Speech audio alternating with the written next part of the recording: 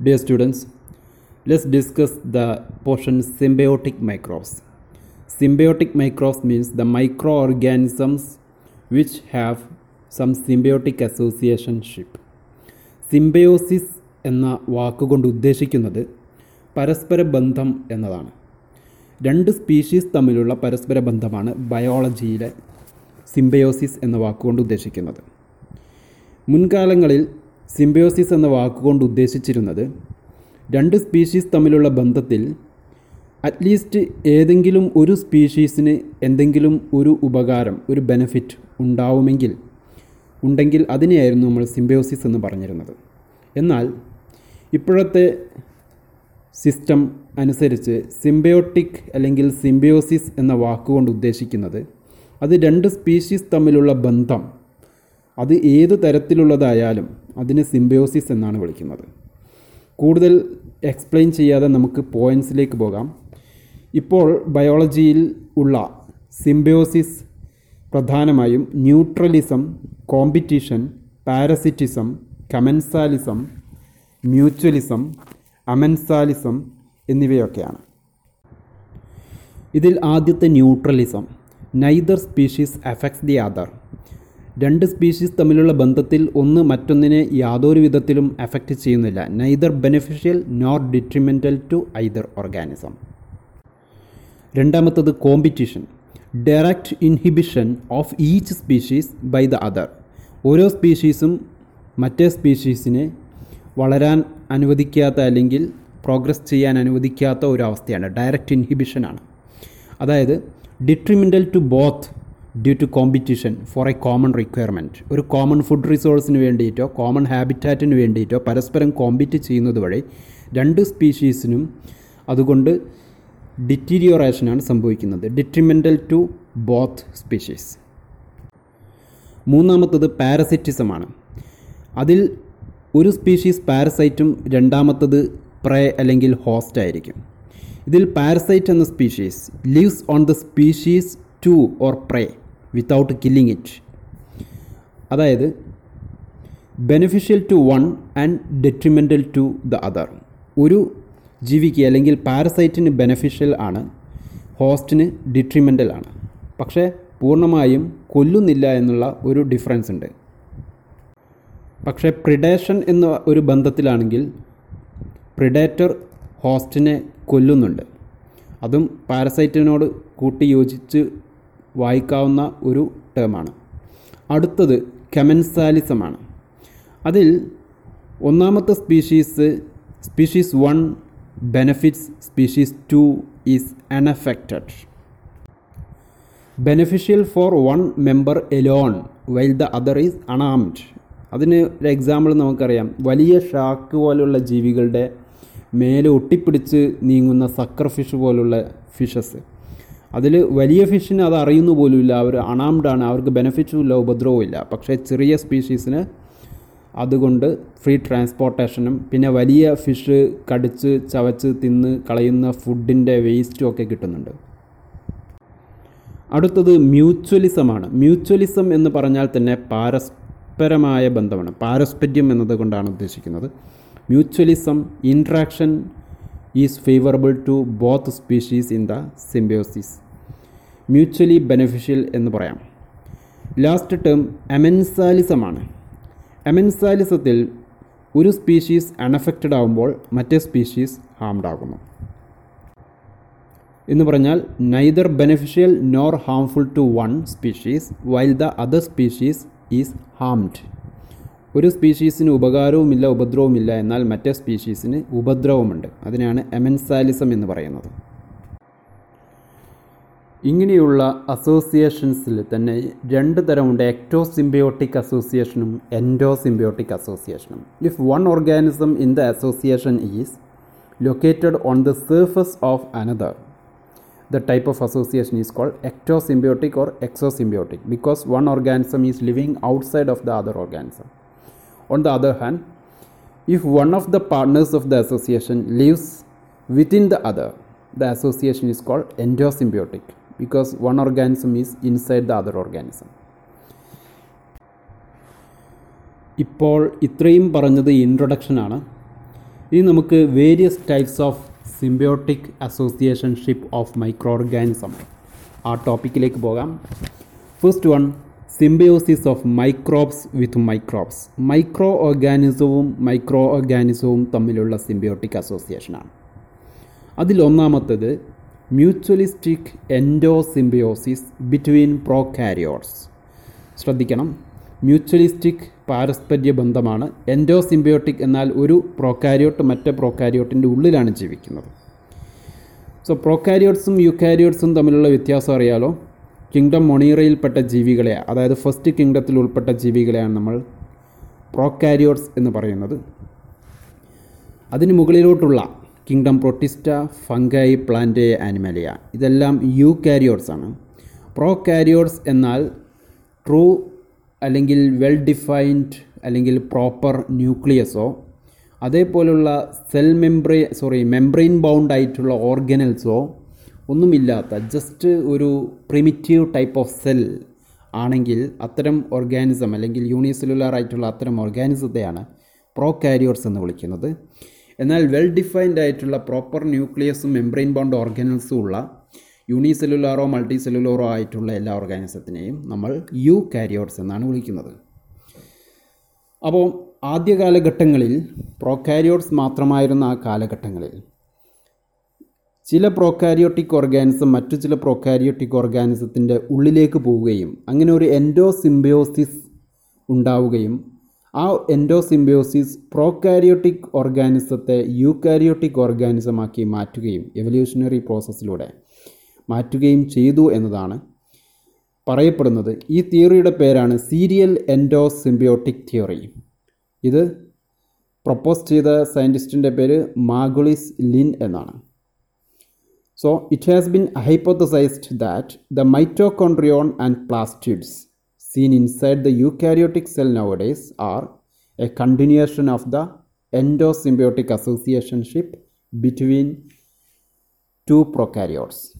രണ്ട് പ്രോകാരിയോട്സ് പരസ്പരം മ്യൂച്വലിസ്റ്റിക് എൻഡോസിംബയോസിസ് നടന്നതിൻ്റെ ഫലമായിട്ടാണ് ഇന്നുള്ള യൂകാരിയോട്ടിക് ഓർഗാനിസവും അതിൻ്റെ ഉള്ളിലുള്ള മൈറ്റോകോൺഡ്രിയോൺ, പ്ലാസ്റ്റിഡ്സ് പോലുള്ള മെംബ്രെയിൻ ബൗണ്ട് ഓർഗാനിസം ഉണ്ടായത് എന്നാണ് പറയപ്പെടുന്നത്.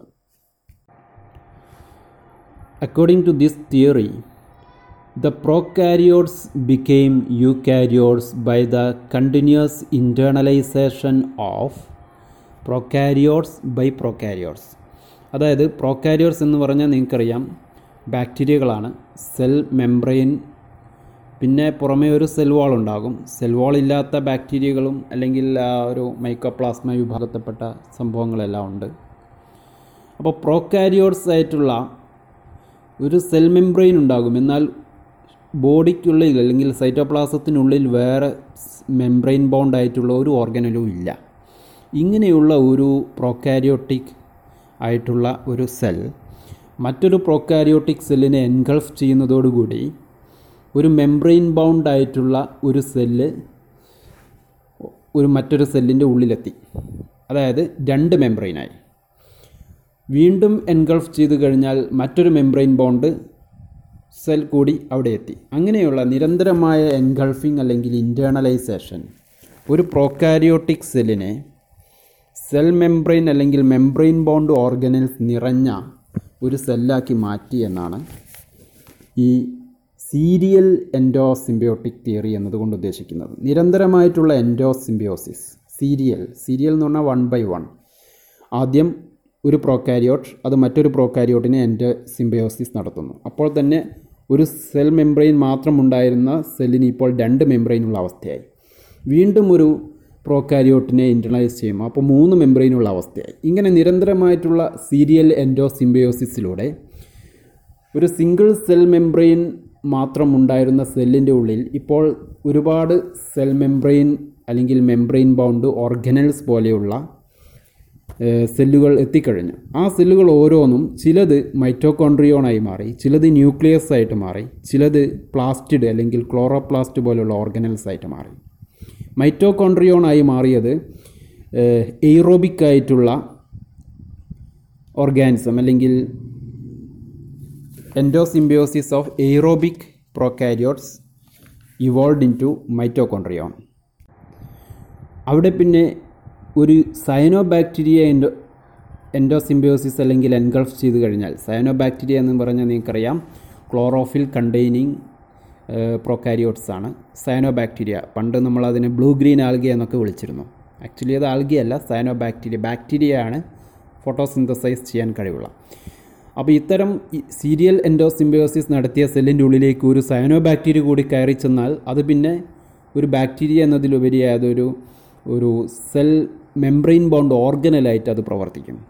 അപ്പോൾ chlorophyll containing membrane bound organelle ഏതാണ്? അത് ക്ലോറോപ്ലാസ്റ്റാണ്. അപ്പോൾ ഇങ്ങനെയുള്ള നിരന്തരമായിട്ടുള്ള സീരിയലായിട്ടുള്ള എൻഡോസിംബിയോസിസിലൂടെ പ്രോകാരിയോട്സ് മെംബ്രെയിൻ ബൗണ്ട് ഓർഗനൽസ് നിറഞ്ഞ യൂക്കാരിയോട്ടിക് സെല്ലുകളായി മാറി എന്നതാണ് സീരിയൽ എൻഡോസിംബിയോട്ടിക് തിയറി. അടുത്ത example symbiosis of microbes with microbes.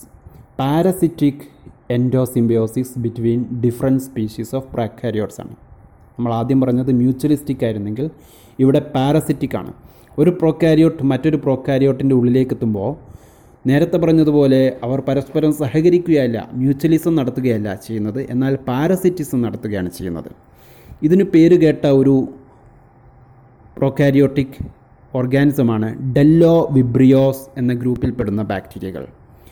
Bdellovibrios are aerobic gram negative curved rods that prey on other bacteria. Rod വിഭാഗത്തിൽപ്പെട്ട ബാക്ടീരിയകളാണ് ഇത്. ഗ്രാം നെഗറ്റീവ് ആണ്. ഇത് മറ്റൊരു ബാക്ടീരിയയുടെ സർഫസിൽ അറ്റാച്ച് ചെയ്ത് കഴിഞ്ഞാൽ അതിൻ്റെ സെൽ വാളിൽ ഹോൾസ് ഉണ്ടാക്കും. അതായത് if the organism attaches to the surface of a bacterium it will rotate and bore a hole through the host cell wall. Host cell wall തുളച്ചു കഴിഞ്ഞാൽ എത്തുന്ന സ്ഥലം അത് സെൽ മെംബ്രെയിനും സെൽ വാളിനും ഇടയിലുള്ള ഒരു സ്പേസ് ആയിരിക്കും. അവിടെ അത് താമസിക്കും. The host bacterium will be killed in this process. Then parasitic bacterium will take the control of the host and live inside the space between the cell wall and plasma membrane. Then third symbiosis of microbes with microbes is bacteriophages. Bacteriophages are actually the viruses that infect and grow in some bacteria. ഇങ്ങനെ ഒരു virus മറ്റൊരു bacteria infect ചെയ്യുമ്പോൾ the bacteria will be killed rapidly and the total bacterial cell wall will be burst or lysis will occur.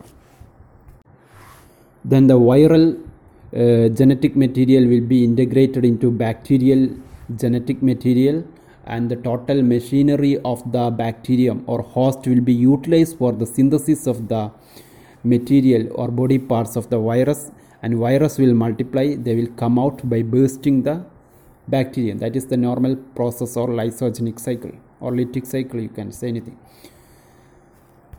അപ്പോൾ ഇങ്ങനെയുള്ള പ്രോസസ്സിൽ ഒരുപക്ഷെ പെട്ടെന്ന് നടക്കുന്നതും കുറച്ച് കാലം എടുത്ത് നടക്കുന്നതുണ്ട്. പെട്ടെന്ന് നടക്കുകയാണെങ്കിൽ ബാക്ടീരിയ പെട്ടെന്ന് ചത്തുപോകും. ചില കേസുകൾ bacteria may harbour the virus as prophage by integrating the viral genome into the bacterial chromosome but without showing any pathogenic effects. കുറേ കാലം വൈറൽ ക്രോമസോം ബാക്ടീരിയൽ ക്രോമസോമിൻ്റെ ഭാഗമായി തുടരും. ആ ഒരു അവസ്ഥയെ പ്രോഫേജ് എന്നാണ് വിളിക്കുന്നത്. ആ സമയത്ത് ബാക്ടീരിയയ്ക്ക് പാത്തജനിക് ഇഫക്ട്സ് ഒന്നും കാണത്തില്ല. The third symbiosis association of microbes with microbes bacteriophage നമ്മൾ പറഞ്ഞു. ഇനി fourth one bacteria and fungi. ബാക്ടീരിയകളും ഫംഗസുകളും തമ്മിലുള്ള സിംബിയോട്ടിക് അസോസിയേഷൻ. ഇതിന് ഒരുപാട് എക്സാമ്പിൾസ് ഉണ്ട്. നമുക്ക് പരിചിതമായ ഒരു എക്സാമ്പിൾ പറയാം. ചില ഫംഗസിന് വളരാൻ ആവശ്യമായ ന്യൂട്രീഷൻസ് സ്വീകരിക്കുന്നത് ബാക്ടീരിയകളിൽ നിന്നാണ്. ഈ ഒരു പ്രോസസ്സിൽ ബാക്ടീരിയ ചത്തുപോകും. അതിനുവേണ്ടി ഫംഗസ് സെക്രീറ്റ് ചെയ്യുന്ന ചില കെമിക്കൽസ് ബാക്ടീരിയ നശിപ്പിക്കാൻ കഴിവുള്ളതായിരിക്കും. അപ്പോൾ നമ്മൾ ആർട്ടിഫിഷ്യലായിട്ട് ഇത്തരം ഫംഗസുകളെ വളർത്തിയെടുക്കുകയും ബാക്ടീരിയയെ കില്ല് ചെയ്യാൻ വേണ്ടി അവ ഉൽപ്പാദിപ്പിക്കുന്ന കെമിക്കൽസിനെ നമ്മൾ എക്സ്ട്രാക്റ്റ് ചെയ്തിട്ട് മാർക്കറ്റ് ചെയ്യുകയും ചെയ്യുന്നുണ്ട്. ആ കെമിക്കൽസ് നമ്മൾ കഴിച്ചു കഴിഞ്ഞാൽ നമ്മുടെ ബോഡിയിലുള്ള ഈ ഹോസ്റ്റ് ബാക്ടീരിയയുടെ ഇൻഫെക്ഷൻ നമുക്ക് ഒഴിവാക്കാൻ പറ്റും. ഈ കെമിക്കൽസിനെയാണ് ആൻറ്റിബയോട്ടിക്സ് എന്ന് വിളിക്കുന്നത്. So some fungi are saprophytes. They will produce toxins that have antibiotic properties. These antibiotic chemicals will kill the bacteria, which are then digested and absorbed by the fungi. So the fungi derive nutrients from the body or cytoplasm of the bacterium by killing the bacterium with a chemical called antibiotics. ഇതിന് നമുക്ക് common ആയിട്ടുള്ള എക്സാമ്പിളാണ് fungus penicillium notatum. Penicillium notatum എന്ന fungus produce ചെയ്യുന്ന കെമിക്കലിന് Alexander Fleming penicillin എന്നാണ് പേരിട്ടിരിക്കുന്നത്. അദ്ദേഹം ആക്സിഡൻ്റലായിട്ടുള്ള ഒരു ഡിസ്കവറിയാണത്. സെറിൻഡിപ്പിറ്റി എന്നാണ് ആക്സിഡൻ്റൽ ഡിസ്കവറിക്കുള്ള പേര്. Fifth symbiosis of microbes with microbes is algae fungi relationship, or we can say lichens. Lichens എന്നാൽ ഒരു മ്യൂച്വലിസ്റ്റിക് അസോസിയേഷനാണ്. ഇതിൽ നേരത്തെ പറഞ്ഞ പോലെ പാരസിറ്റിസ് ഒന്നും വരുന്നില്ല. ഏറ്റവും ആദ്യം പറഞ്ഞതുപോലുള്ള മ്യൂച്വലിസമാണ് വരുന്നത്. മൈക്രോബ് ഇൻട്രാക്ഷൻസിൽ മ്യൂച്വലിസം വരുന്നത് വളരെ ചുരുങ്ങിയ എക്സാമുകളിൽ മാത്രമാണ്. അതിൽപ്പെട്ട ഒന്നാണ് ലൈക്കൻസ്. ഈ ലൈക്കൻസിൽ അടങ്ങിയിരിക്കുന്ന മൈക്രോബിയൽസ് അല്ലെങ്കിൽ രണ്ട് മൈക്രോബ്സ്, ഒന്ന് ക്ലോറോഫിൽ കണ്ടെയ്നിങ് മൈക്രോ ഓർഗാനിസവും രണ്ട് ഒരു ഫംഗസും ആയിരിക്കും. ക്ലോറോഫിൽ കണ്ടെയ്നിങ് അല്ലെങ്കിൽ ഫോട്ടോസിന്തറ്റിക് മൈക്രോ ഓർഗാനിസം ഏതാണ്?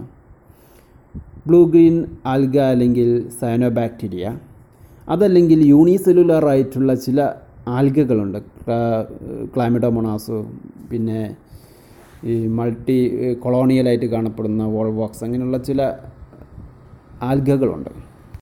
അപ്പോൾ chlorophyll containing unicellular micro organism ഫംഗസും തമ്മിലുള്ള മ്യൂച്വലിസ്റ്റിക് അസോസിയേഷൻസിനെയാണ് നമ്മൾ വിളിക്കുന്ന പേരാണ് ലൈക്കൻസ്. ഈ അസോസിയേഷൻ നിലനിൽക്കാൻ ആവശ്യമായ ഫുഡ് പ്രൊഡ്യൂസ് ചെയ്യുക എന്നുള്ള ഡ്യൂട്ടി ചെയ്യുന്നത് ഇതിൽ ക്ലോറോഫിൽ കണ്ടെയ്നിങ് മൈക്രോ ഓർഗാനിസമായ ആൽഗയോ സയനോബാക്ടീരിയയോ ആണ്. അത് കഴിക്കുക എന്ന ഡ്യൂട്ടിയാണ് കൺസ്യൂമറായിട്ടുള്ള ഫംഗസ് ചെയ്യുന്നത്. അപ്പോൾ ആദ്യം പറഞ്ഞ പ്രൊഡ്യൂസർ ആൽഗെ ഓർ സയനോബാക്ടീരിയയെ നമ്മൾ ഫൈക്കോബയോണ്ട് എന്നാണ് വിളിക്കുന്നത്. ഫൈക്കോ എന്നാൽ പ്ലാന്റുമായിട്ട് ബന്ധപ്പെട്ട വാക്കാണ്. So they are producers, they are plants. So uses sunlight to produce organic compounds which are used by the fungal partner. അപ്പോൾ ഫംഗൽ പാർട്ട്നേഴ്സിന് നമ്മൾ യൂസ് ചെയ്യുന്ന വാക്ക് മൈക്കോബയോണ്ട് എന്നാണ്. മൈക്കോളജി എന്നാൽ ഫംഗസിൻ്റെ സ്റ്റഡിയാണ്. Myco refers to fungus. അപ്പോൾ മൈക്കോബയോണ്ട് തിരിച്ചെന്താണ് കൊടുക്കുന്നത്? ചുമ്മാ കൺസ്യൂം ചെയ്യുക മാത്രമാണോ ചെയ്യുന്നത്? അല്ല, മൈക്കോബയോണ്ടാണ് ഇവർക്ക് ജീവിക്കാൻ ആവശ്യമായ ഷെൽട്ടർ ഒരുക്കി കൊടുക്കുന്നത്. ചിത്രം നോക്കിയാൽ മനസ്സിലാകും. ഫൈക്കോബയോൺസ് അല്ലെങ്കിൽ സയനോബാക്ടീരിയ ആൽഗെ വെറും യൂണിസെല്ലുലാർ ആയിട്ടുള്ള ക്ലോറോഫിൽ കണ്ടെയ്നിങ് പ്രൊഡ്യൂസേഴ്സ് മാത്രമാണെങ്കിൽ അവർക്ക് താമസിക്കാൻ ആവശ്യമായ വള്ളിക്കുടിയിൽ ഒരുക്കി കൊടുക്കുന്നത് ഇതിൻ്റെ ഫംഗസ് അല്ലെങ്കിൽ മൈക്കോബയോണ്ടിൻ്റെ ഈ നൂലാമാലകളായ മൈസീലിയങ്ങളാണ്. The microbiome in turn provides protection, moisture, mineral and other nutrients absorbed and transported from the substratum on which it lives. ഏതെങ്കിലും ഒരു മരത്തടിയിലോ കല്ലോ ഒക്കെ പറ്റിപ്പിടിച്ചാണ് ലൈക്കൻ വളരുന്നത്. അപ്പോൾ അവയിൽ നിന്നും അബ്സോർബ് ചെയ്യുന്ന ന്യൂട്രിയൻസും മിനറൽസും പിന്നെ ഈ മൈസീലിയം കൊണ്ടുണ്ടാക്കിയ പ്രൊട്ടക്ഷൻ ഷെൽട്ടറും ഇതൊക്കെയാണ് ഫംഗസ് ഈ പ്രൊഡ്യൂസറായിട്ടുള്ള ആൽഗകൾക്കോ അല്ലെങ്കിൽ സയനോബാക്ടീരിയകൾക്കോ തിരിച്ചു നൽകുന്നത്. So it is a mutualistic symbiotic associationship. ഇതിൽ കുറച്ച് ഫൈക്കോബയോൺസിന് എക്സാമ്പിൾ കൊടുത്തിട്ടുണ്ട്. സയനോബാക്ടീരിയകളായിട്ടുള്ള നോസ്റ്റോക്ക്, കാലോത്രിക്സ്, ഫിഷറല്ല, പിന്നെ ആൽഗെ ആയിട്ടുള്ള ക്ലോറല്ല, സെനിഡെസ്മസ് ആൻഡ് ആംഗിസ്ട്രോഡെസ്മസ്. ഇതൊക്കെയാണ് ഫൈക്കോബയോൺസായിട്ട് സാധാരണഗതിയിൽ കാണുന്നത്. മൈക്കോബയോൺസായിട്ട് ആസ്കോമൈസിഡ്സിലും ബെസിഡിയോമൈസിസിലും പെട്ട ചില ഫംഗസുകളുമാണ്. അപ്പോൾ ഇവർ തമ്മിലുള്ള മ്യൂച്വലിസ്റ്റിക് മൈക്രോ അസോസിയേഷൻ ആണ് ലൈക്കൻ എന്ന് അറിയപ്പെടുന്നത്. This is all about the symbiosis of microbes with microbes.